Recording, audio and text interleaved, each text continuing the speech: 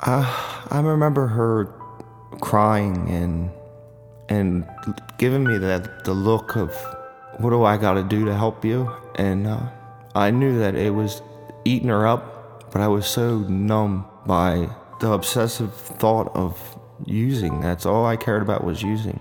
And I would put it off like I was invincible. The drug almost makes you think that nothing bad's going to happen to you. When you're staring at right now, the eyes, your grandmother's falling apart. Your mom's falling apart. All your loved ones don't even want to talk to you. You're constantly avoided, and you don't even care. You have nothing. You're just nothing. That's what I felt, as if there was nothing in me that was good anymore. My grandmother used to pull me out of hell at home when I was a kid, but she couldn't pull me out of that one. And I knew she wanted to. I seen it in her eyes. It was almost like hopeless. And I couldn't even feel it. I just watched it. It was like I was just there. I was just watching my life crumble and not even care.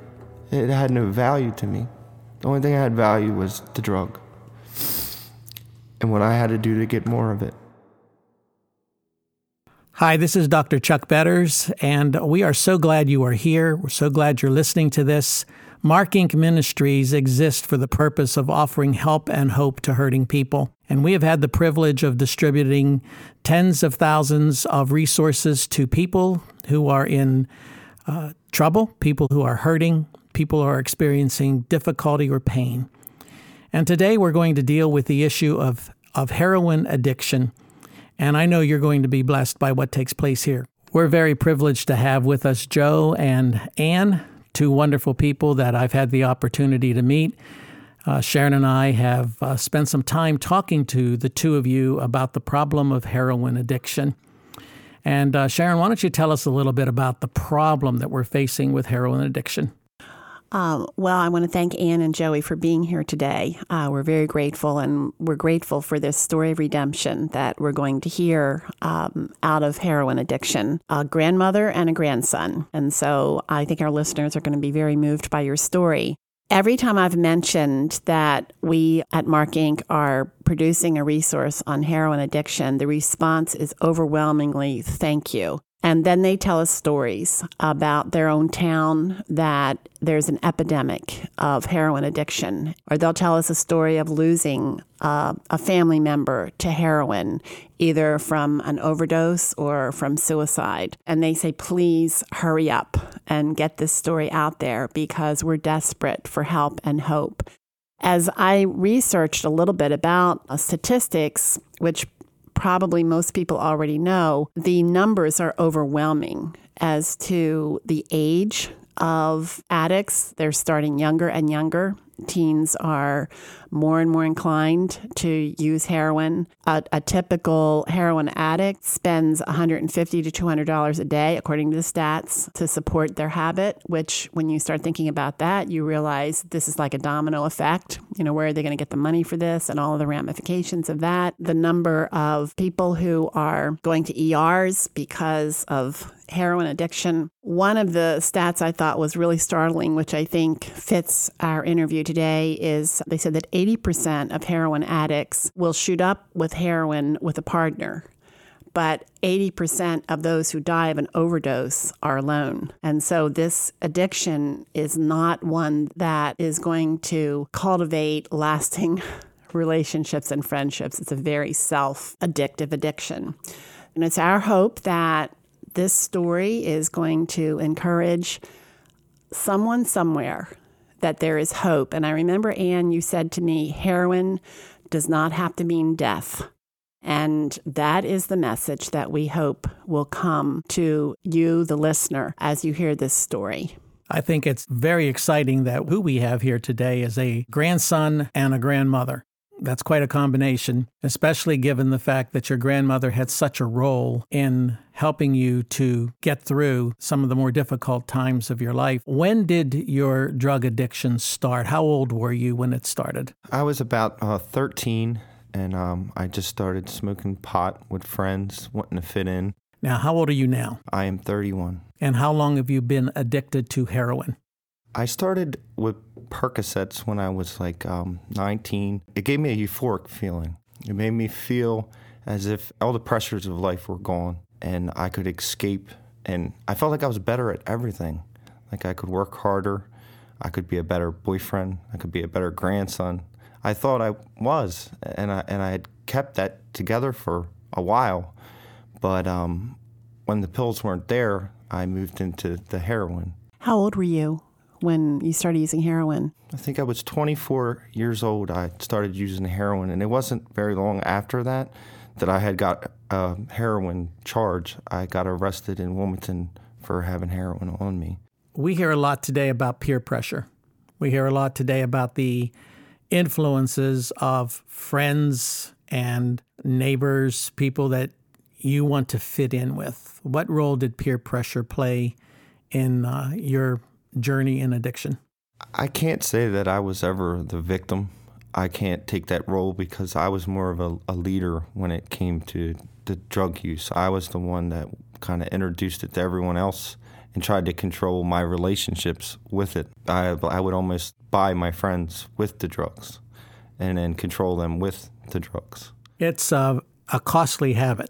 One of the things that I always wonder about is, where do you get the money? My first job, I was 18. I got a job for Kuhn Construction, which I was making probably $18 an hour at a very young age because my dad was a carpenter, and I followed along with my dad. I want you to go back to the first time you used heroin. Can you remember that time, the very first time that you used heroin?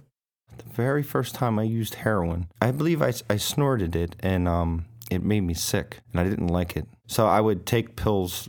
I preferred the pills than the heroin until I shot the heroin, and the heroin one was unbelievably different. Can you remember how you felt the first time that the heroin hit was a good one? It was unlike anything I've ever felt before. It was a warm, comfortable feeling. It was almost like I could let go. It's like I wasn't even here. It was unlike any other drug that I had used before. Everything seemed to go away, and I was numb. When you used it, did you think, okay, I did that, but I'm not going to get addicted. I'm just going to, every once in a while, it's a great feeling, I'll do it every once in a while. Or did you immediately say, I've got to have this. I've got to have it as often as I can get it? As soon as I felt that, I wanted that feeling all the time. I longed for it. That's all. It took over my mind to where that's all I could think about is feeling like that at all times. I think that's important for our listeners to know, because especially for families who have a family member who is addicted, and why won't they give it up? You know, why, what is it about this drug that is more important to my son or my daughter or my husband or my wife than me and our family? And what is it about this drug that the user is willing to destroy everything else in his or her life in order to have it? The medical community seems to lean toward the fact that heroin is immediately addictive, that the first time you take it, you're already addicted. And it's like you just said here a minute ago, you had a feeling and you wanted that feeling again. Is that true? Yeah, that's true. How deep did your problem go? What do you remember to be the low point? Once I had gotten that feeling from heroin, I didn't care about my loved ones. I didn't care about myself. I had no morals. That's all I cared about, is getting more of it. I didn't care how I had to get it. I would do whatever it took to get it. It didn't matter who it was. I would crawl on all fours and take my family's purses and get money from them to feed that feeling that I had to have. And as you were finding yourself more and more addicted to this, did you have any kind of an awakening at any point where you said, I've got to stop this, I've got to stop this? And then if you did, what steps did you take? Well, I had several in prison wondering how I was going to stop, but I still had my mind wrapped around, as soon as I get out, I'm getting more of this. How did your family react? I mean, your grandmother is here. What part did she play in your life during that period? I remember her crying and giving me the look of, what do I got to do to help you? And I knew that it was eating her up, but I was so numb by the obsessive thought of using. That's all I cared about was using. And I would put it off like I was invincible. The drug almost makes you think that nothing bad's going to happen to you. When you're staring at right now, your grandmother's falling apart, your mom's falling apart, all your loved ones don't even want to talk to you. You're constantly avoided, and you don't even care. You have nothing. You're just nothing. That's what I felt, as if there was nothing in me that was good anymore. The high would just numb all the shame and guilt that would just pile up and pile up and pile up. Because deep down, I really wanted to stop. I just didn't think it was possible. Because I loved that feeling so much that there was times that when I had shot up and I had been fine with going at that moment. I remember being in the bed and I would like wheeze sometimes when I would get too high, where I would stop breathing, and my girlfriend Linda would have to shake me to get me to keep breathing, but I didn't even care at that moment. If I was to go at that moment, I was perfectly fine with it. It was like heaven to me. I don't know how to explain it, but it was like that I was in this euphoria where I wasn't in my body no more. I was just here. And how long do I have to keep feeding this thing? Because every time that the high would wear off, I would think about the next one and the next one. I would think 2 months down the line. I would like prepare my mind for the next high because I couldn't enjoy the one that I had because it was constantly, what do I got to do to get the next one? Who do I got to hurt? And I didn't even care. My grandmother used to pull me out of hell at home when I was a kid, but she couldn't pull me out of that one. And I knew she wanted to. I seen it in her eyes. It was almost like hopeless. And I couldn't even feel it. I just watched it. It was like I was just there. I was just watching my life crumble and not even care. It had no value to me. The only thing that had value was the drug. And what I had to do to get more of it. And I didn't know how to love anymore. You said that the heroin made you feel like you could do anything. You were invincible, and yet everything around you was falling apart. You were losing everything. Not in the beginning. In the beginning, it felt like I could use this to my advantage. Like I could have this feeling, I could keep everybody happy, but continue to do it. And it doesn't continue to be like that. It only lasts for a short amount of time to where it turns totally sinister on you, to where you're not in control of it no more. It's in control of you. So anyone listening who is in that same cycle, what you would say to them is the drug is a liar. I wish I had an answer for the way to break that cycle, but I don't have an answer for that. And it took me to get to a breaking point to where I had to do something different. Because when you do sober up from this high, like for me it was in prison, but for when you do sit still, when something takes you out of the element, because I'm the kind of drug addict that I'm going to go until something makes me stop. I'm not going to make me stop. She's not going to make me stop. And for me, it had to be, I end up in jail. Something takes me out of the element because I'm not going to do it. Do you think that that's probably true of most drug addicts? Once they are as addicted as you were describing, that something has to happen to take them, they're not going to think clearly enough that, okay, I'm going to go to a drug rehab now, I'm going to make that decision? Or do you think it's something dramatic has to happen in their lives for it to be a real rehabilitation? I can only speak for myself. For me, it had to be, something had to take me out of the element because I had no idea how to get out of what I was in. Something had to intervene to get me to where I was sat still. And I had to get real with myself and see things for what they are, because the drug kind of blinds you to what's going on. But when the blindfold's off and you're sobering up and you're sick, I had to lay on like all fours and punch my kneecaps because my legs would keep kicking. Because when you withdraw from heroin, it feels like it's never going to end, and it's like torment. Like you can't get comfortable, you can't eat, you can't control your bowels.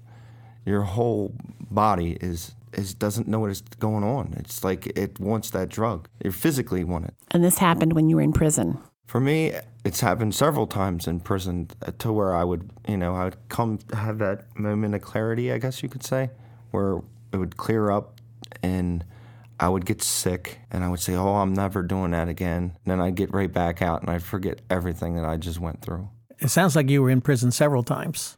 What were you in prison for?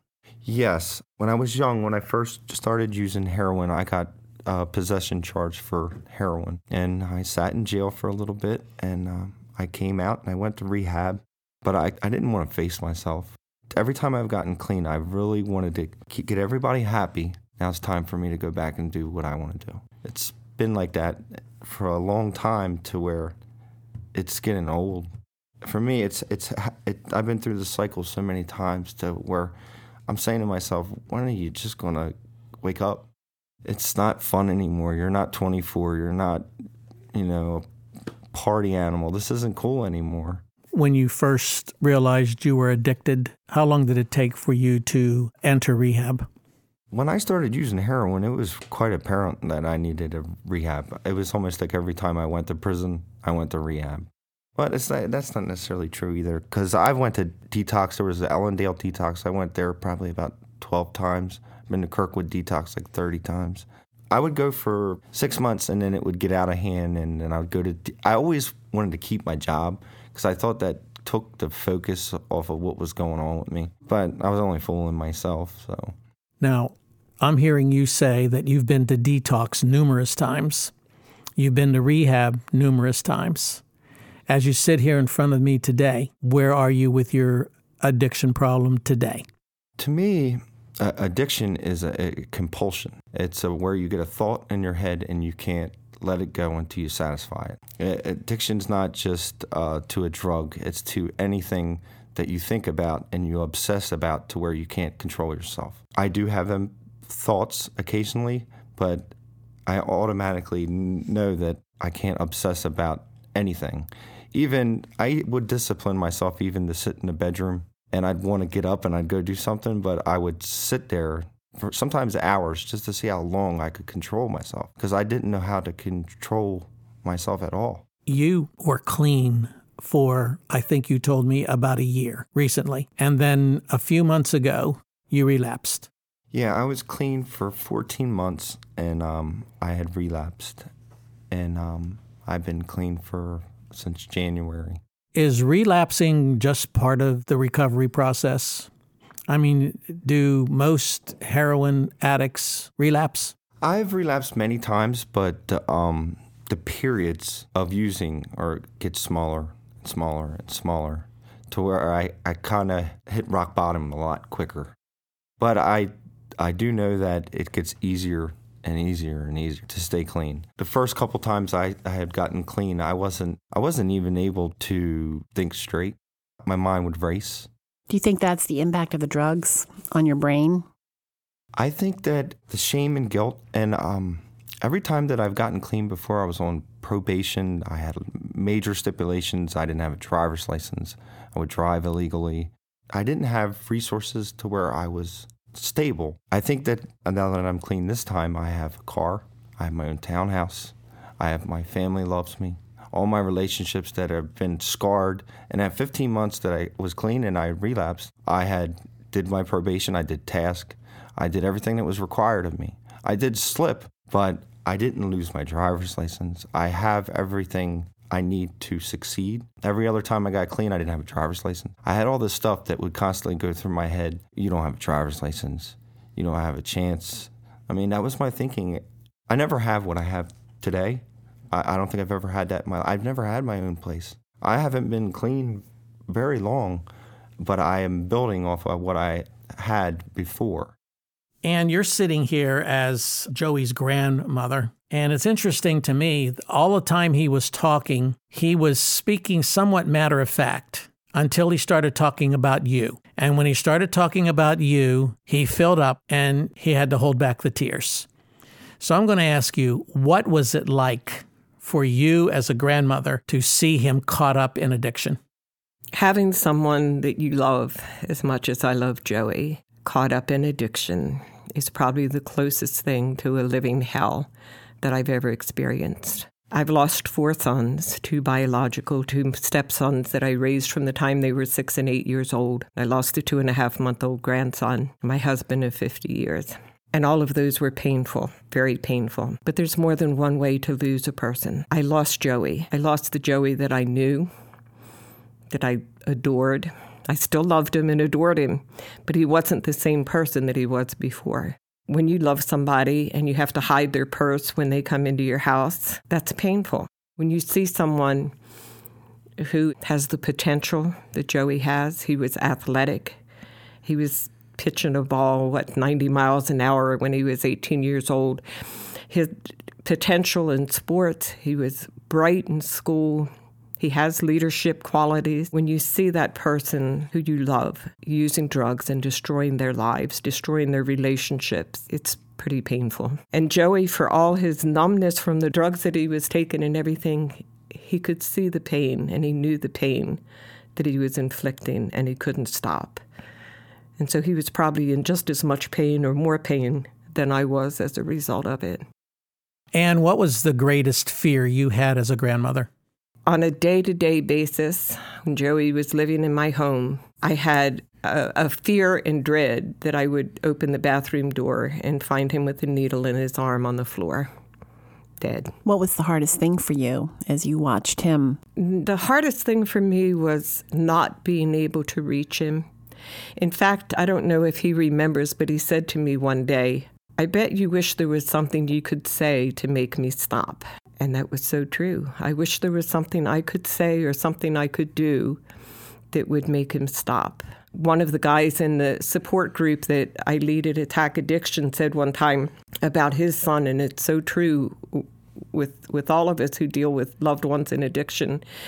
He said, when I gave my son money, he used. And when I didn't give my son money, he used. And when I let him live in my house, he used. And when I kicked him out of my house, he used. That feeling of impotence, that no matter what you do, doesn't seem to make a difference. It's a horrible feeling. It's like watching somebody you love drown and not being able to get to them and rescue them. How did you cope with the ups and downs of Joey's addiction? My faith has always been my strongest friend. You know, it's the only thing that kept me going. I could use all kinds of excuses, you know, family and friends are important and everything, but basically it was my faith that kept me going through the hard times, and still does. This ministry of developing resources for hurting people is called Mark Inc. Ministries. And of course, it was started when we lost our 16-year-old son, Mark, in a car accident. I like to refer to that as redeeming the pain. And in your particular case, you have actively been engaged in some organizations to help people who are facing addiction, family members, etc. Why don't you tell us a little bit about Set Free?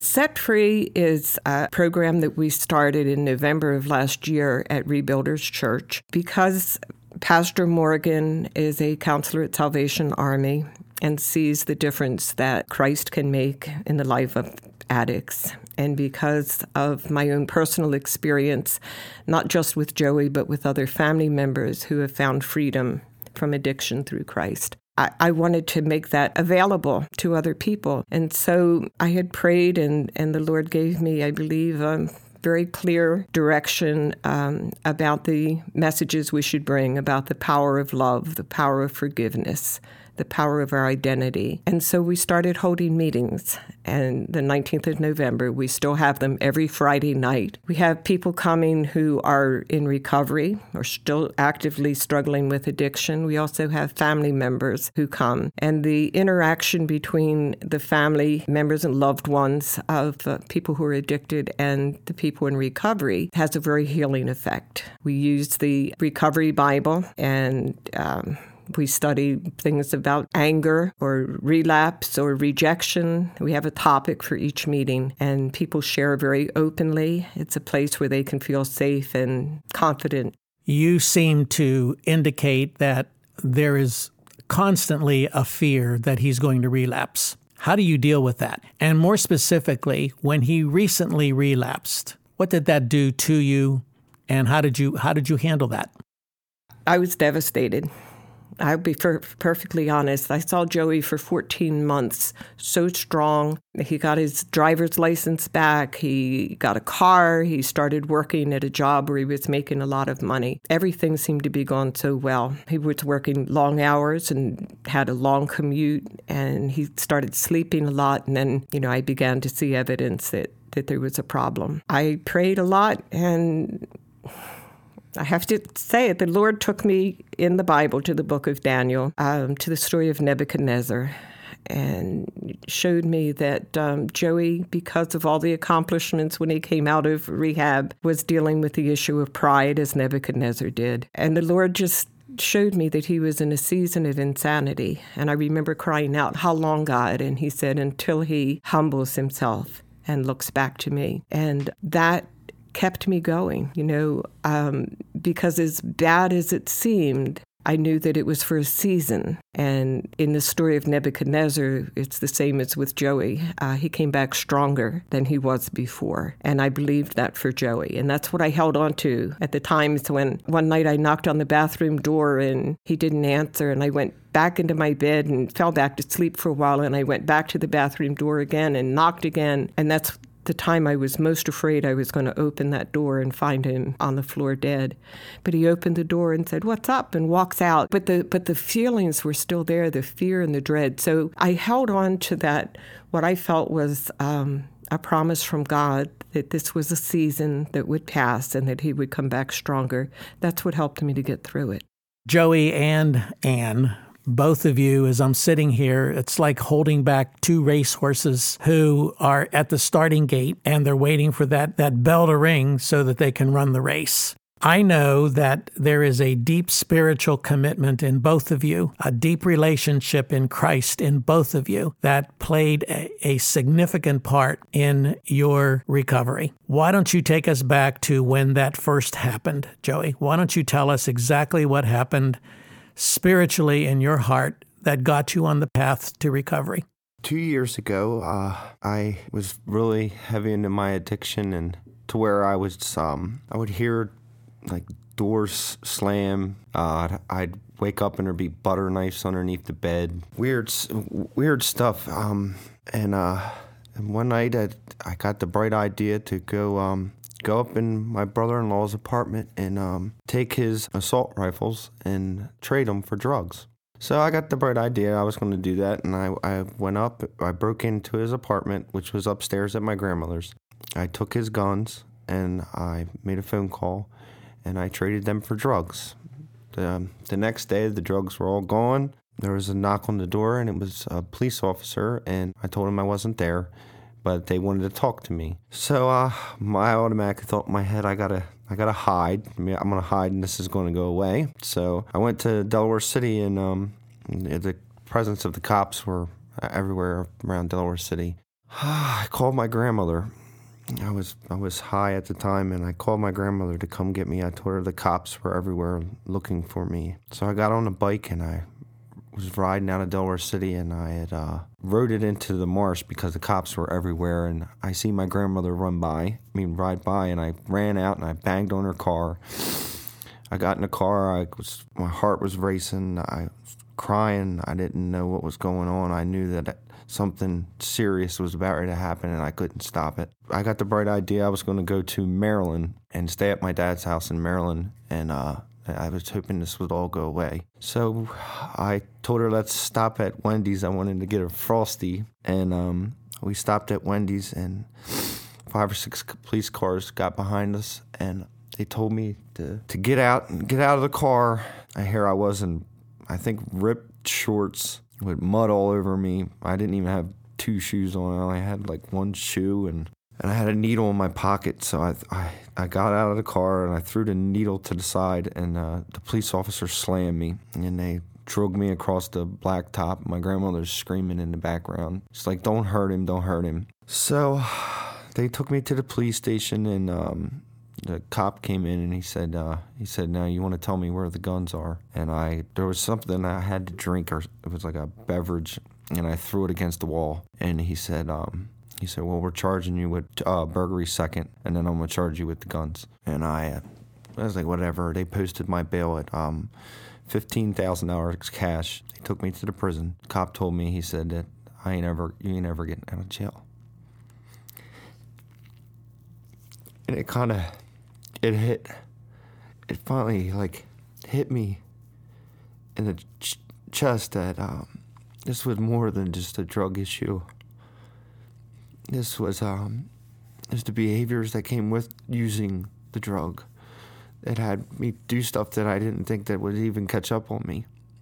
And they sent me to the infirmary because I was, my pants were ripped and I was clearly out of it. I was in the infirmary, and then in the infirmary in Gander Hill, or Howard R. Young, there's pipes and pole joists going across the ceiling.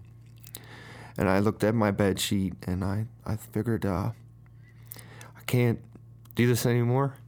I didn't see a way out, and I just wanted it all to end, and I didn't know how it was going to come together, and I knew I could not do anything. I couldn't do anything to change my situation at that time.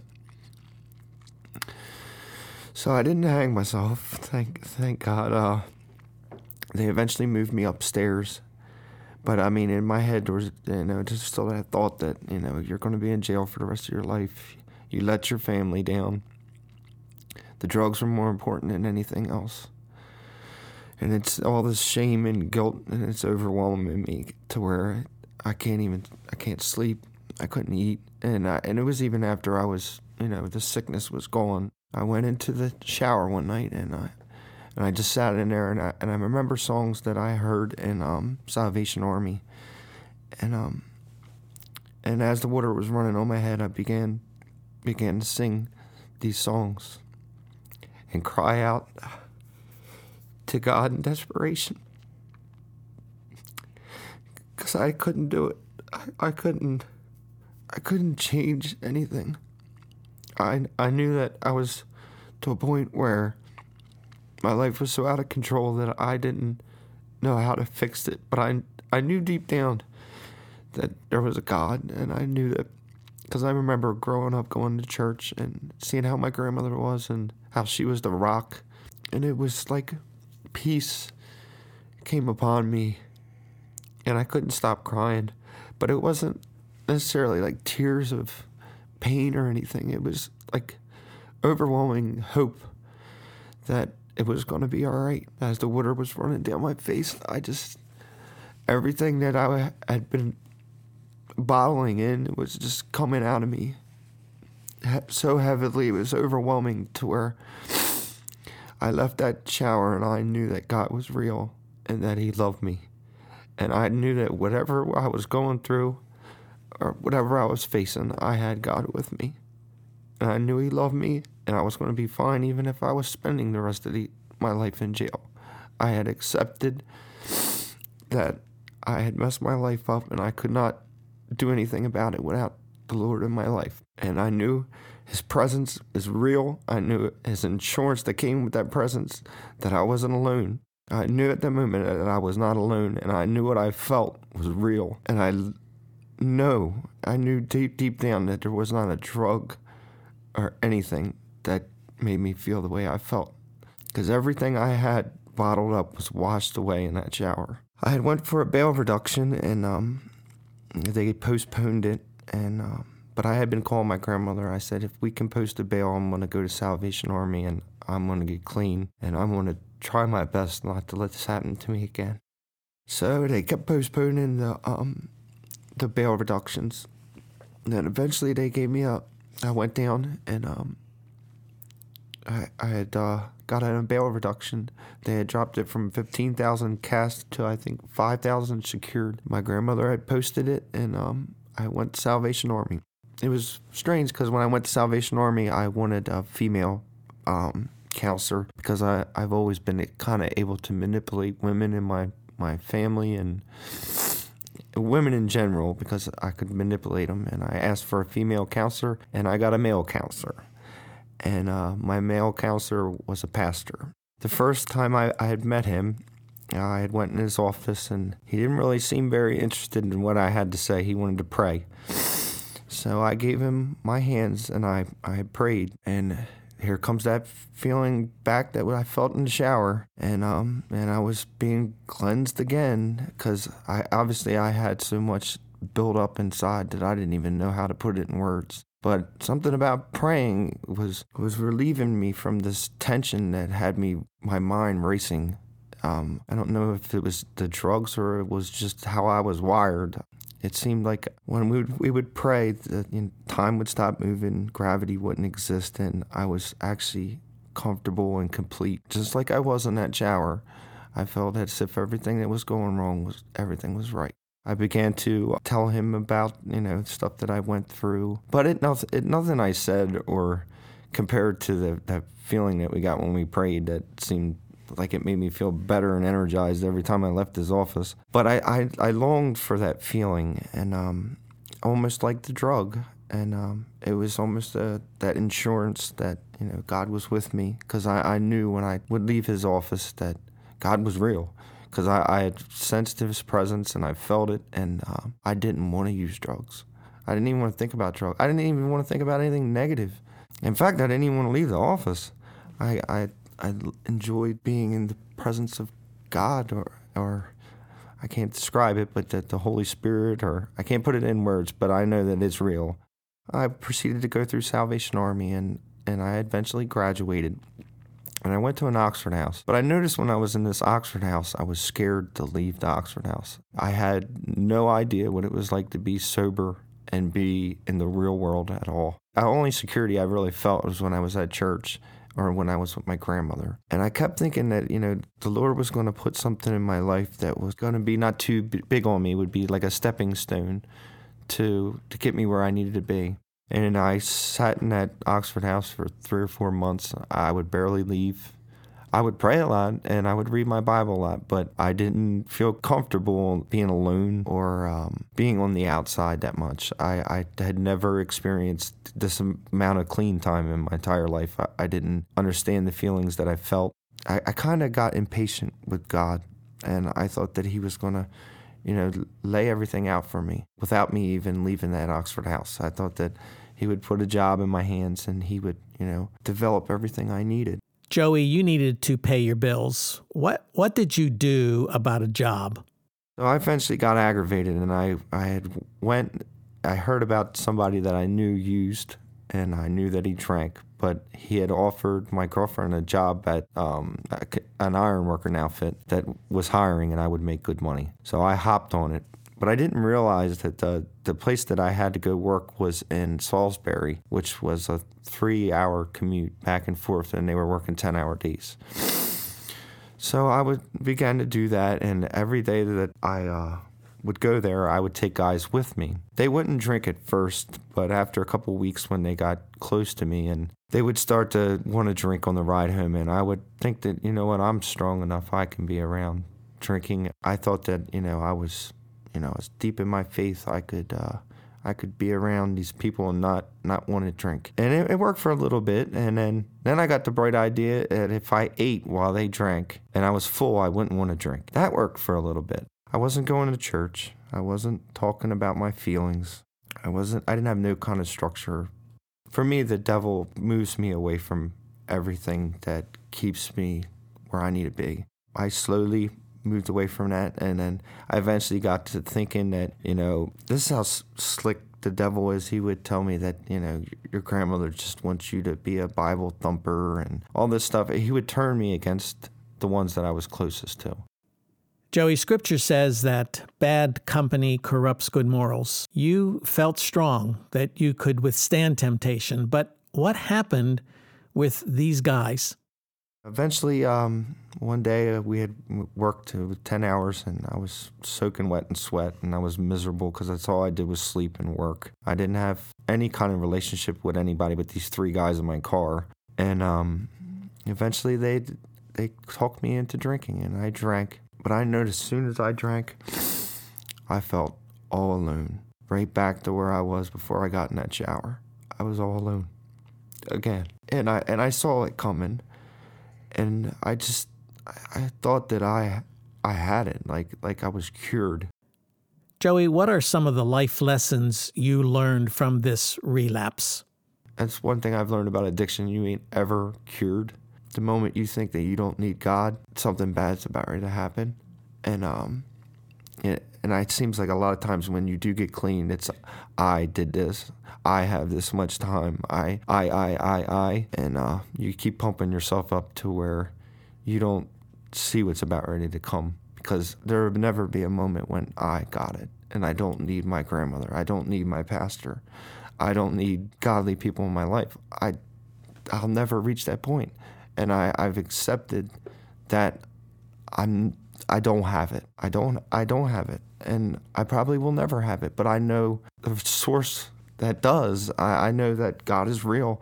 And I know that if I keep him close and I keep godly people around me, that I'm going to be fine. Because I like the scripture in Thessalonians where it says that, brothers and sisters favored by God, the gospel came to us not simply with words, but power and deep conviction. For your sake, you became imitators of us and of the Lord. And I noticed that when I was in that car, I was starting to imitate them guys that I was around. And not even knowing it, that what you surround yourself around, you're going to imitate it and not even mean it.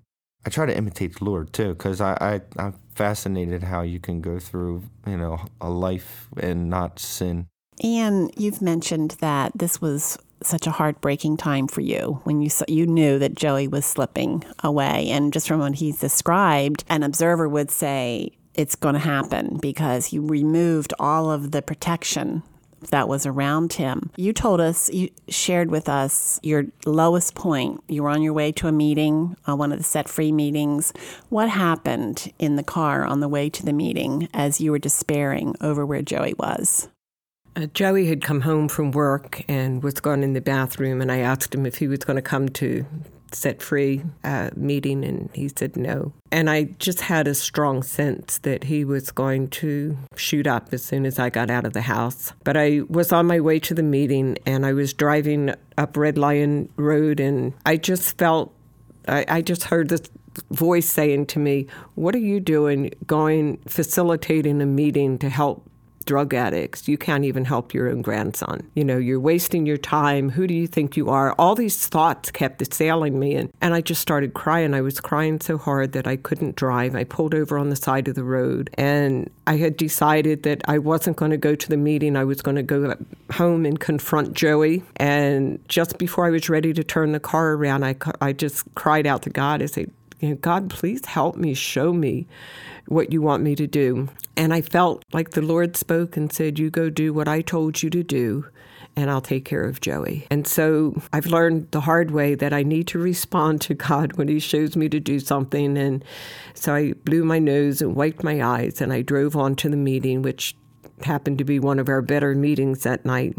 When I got home later that night, around midnight, Joey came in and he was really messed up, worse than I'd seen him in a long time. And he had some sort of a dispute going on with his girlfriend. And, the thought came to me, God, is this how you're taking care of Joey? It was worse than I'd seen him since he started the relapse. To make a long story short, he settled down and went to bed. And the next morning, he said, I'm going back to detox and back to rehab, and I'm getting my life back. So, within hours after that prayer, he was back on track. What happened to change your direction?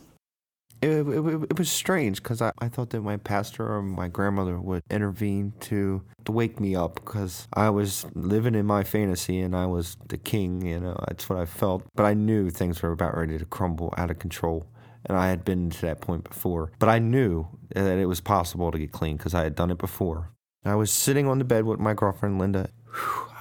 She would sit by the window and wait for me to come home from work. I could tell that she loved and adored me. And I felt like, what am I doing? And it clicked to me that I was killing this girl. I have a 10-year-old son, and it's killing him. It's killing my grandmother, and because I had been clean, and people relied on me. Here I was letting them down, but I knew that I don't have to let them down no more. I've done this before. That's something I never really been able to say in the other times getting clean, because I never really found freedom being clean. But I knew it was there, and I knew it was possible. So she had told me that, and I took the money that I had money in my sock that I planned on getting high with. And I took the money out of my sock and I gave it to her. That's never happened to me in recovery. Usually it's when I go to jail, I wake up, it's something major, dramatic. But that night I knew that she loved me, and I knew that I was hurting her, and I knew that I need to stop. So I had given her the money, and I had went and I had got myself back together. I went into the chapel and I cried, and I made my peace with God, and I made my peace with my grandmother, and things didn't spiral out of the control the way they had done before. But I had been sick when I went to Salvation Army, because I went to detox, and then I came out and I used. But I knew that I was going to Salvation Army on a Monday, and I came out on Saturday. But I wanted to use. I wanted to go out with a bang. So I had used, and I went to Salvation Army, and I had never been so sick in my entire life from all my addiction. I was sick for 7 days. I was throwing up. I literally felt like I was dying. I had never been sick like that. But I knew that this sickness was going to be over.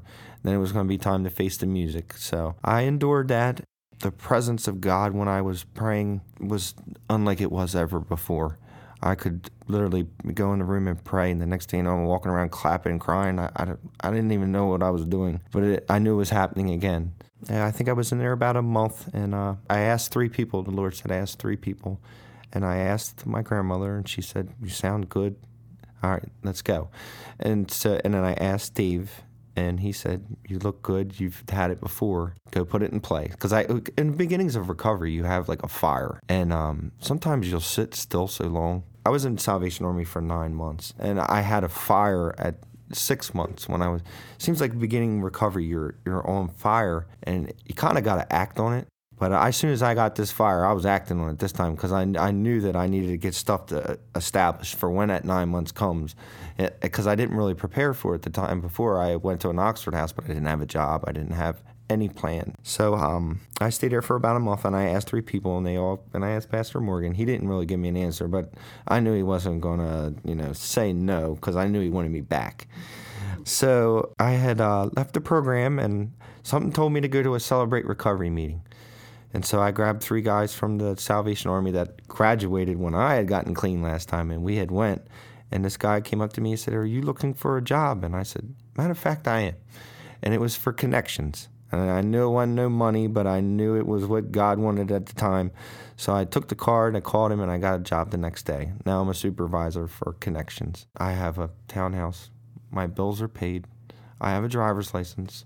I mean, everything that I didn't have when I was making a lot of money, it just doesn't make sense. It seems like everything I need is there. I don't need for anything. I don't have a lot, but I have just enough.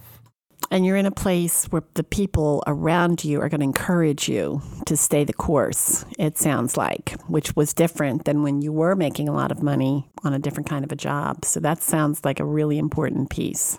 Joey, you have referenced your relationship to your pastor. And I, as a pastor, appreciate when I know that what I am doing with people is making a difference in their lives. The most frustrating thing about being a pastor is when you know they're not listening to you and you know what trouble they're going to have to endure.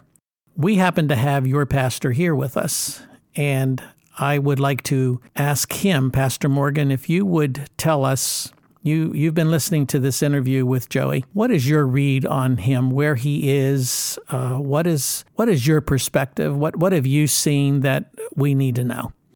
I think that listening to him and understanding all that he has shared, one thing that comes to my mind clearly is that living sober is possible.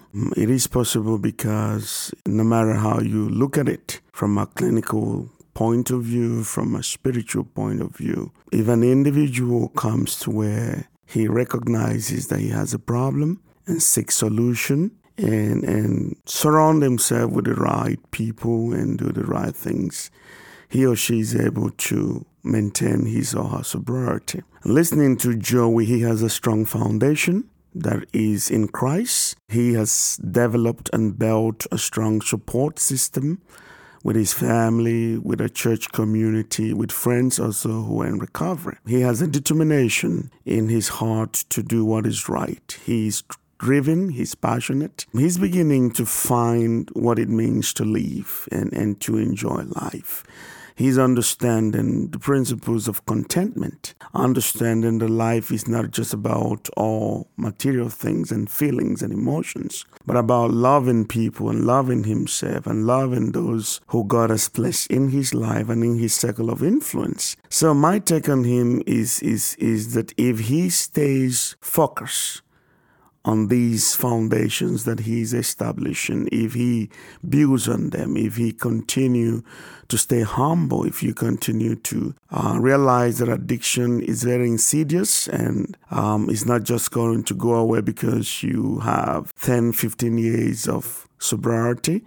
If you keep on doing the right things you need to do, then you're going to stay sober. So I believe strongly that with Christ in his life, with the right set of tools that he has at the moment, with the right company that he's keeping, he will be okay.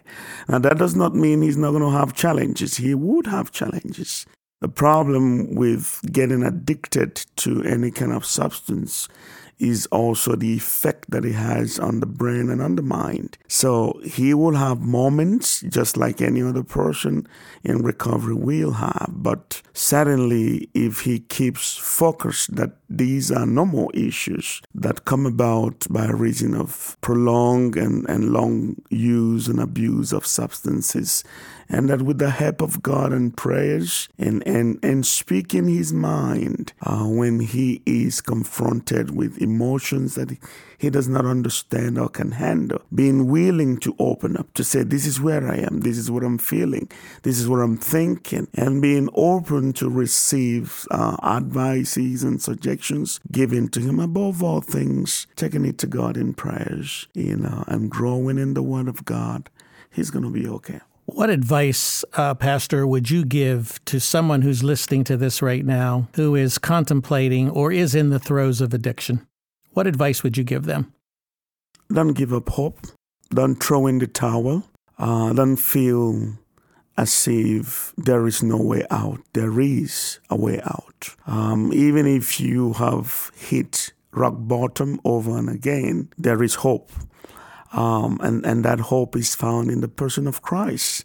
That hope is found in coming to realize that Jesus came to destroy the works of darkness. Addiction is not only a bio-social, physiological malady, it is also a spiritual malady. And being so, Jesus came to set men free. And there is hope if you can open up your heart and believe that God exists and that Christ can set you free. So that would be my advice. Don't give up hope, because there is solution, and that solution is in the person of Jesus Christ.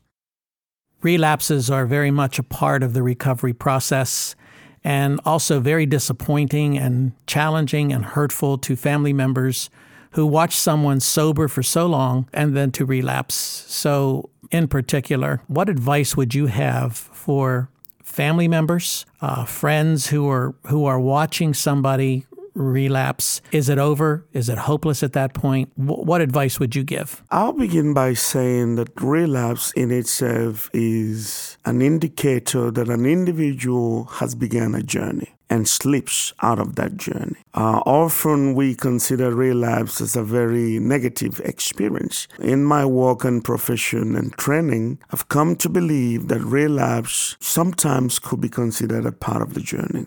When and if it occurs, for family members, what I'm going to say to you is to think about it like a child who is learning to walk. He's bound to stumble and to fall. And when that child falls, I think that every good mother will go to his aid or her aid and give them that support. And the greatest support you could give to a family member who has relapsed is an unconditional love.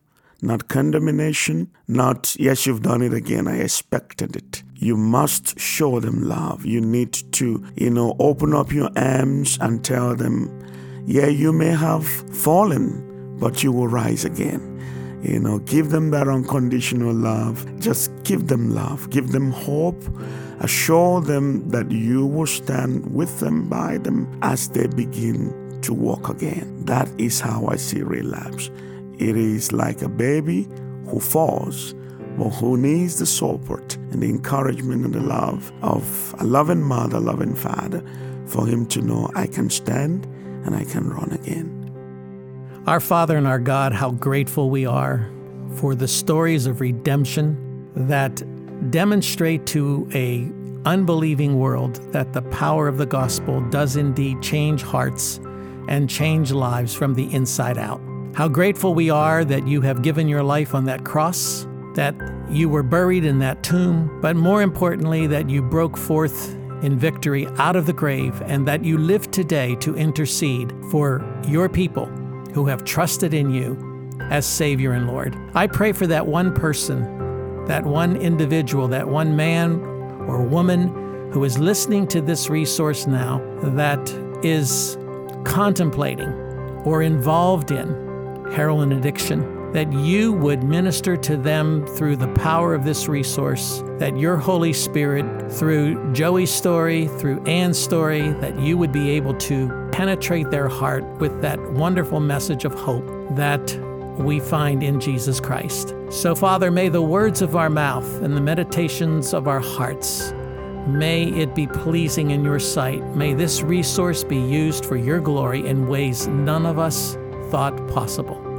We ask this in Jesus' name. Amen. This moving and informative interview was produced by Mark Inc. Ministries. To contact Mark Inc. Ministries for more information on other resources, call us toll-free at 877-MARK-INC. That's 877-627-5462. Visit us online at markinc.org to see what other free resources are available from Mark Inc. Ministries.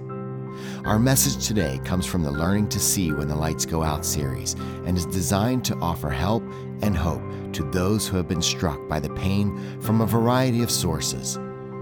If you or someone you know or love is struggling, you are likely to find a Mark Inc. Ministries resource on that topic to offer a bit of hope to that pain. That website again is markinc.org. You can also contact Chuck and Sharon Betters in care of Mark Inc. Ministries at 2880 Summit Bridge Road, Bear, Delaware, 19701. Mark Inc. Ministries, making abundant riches known in the name of Christ.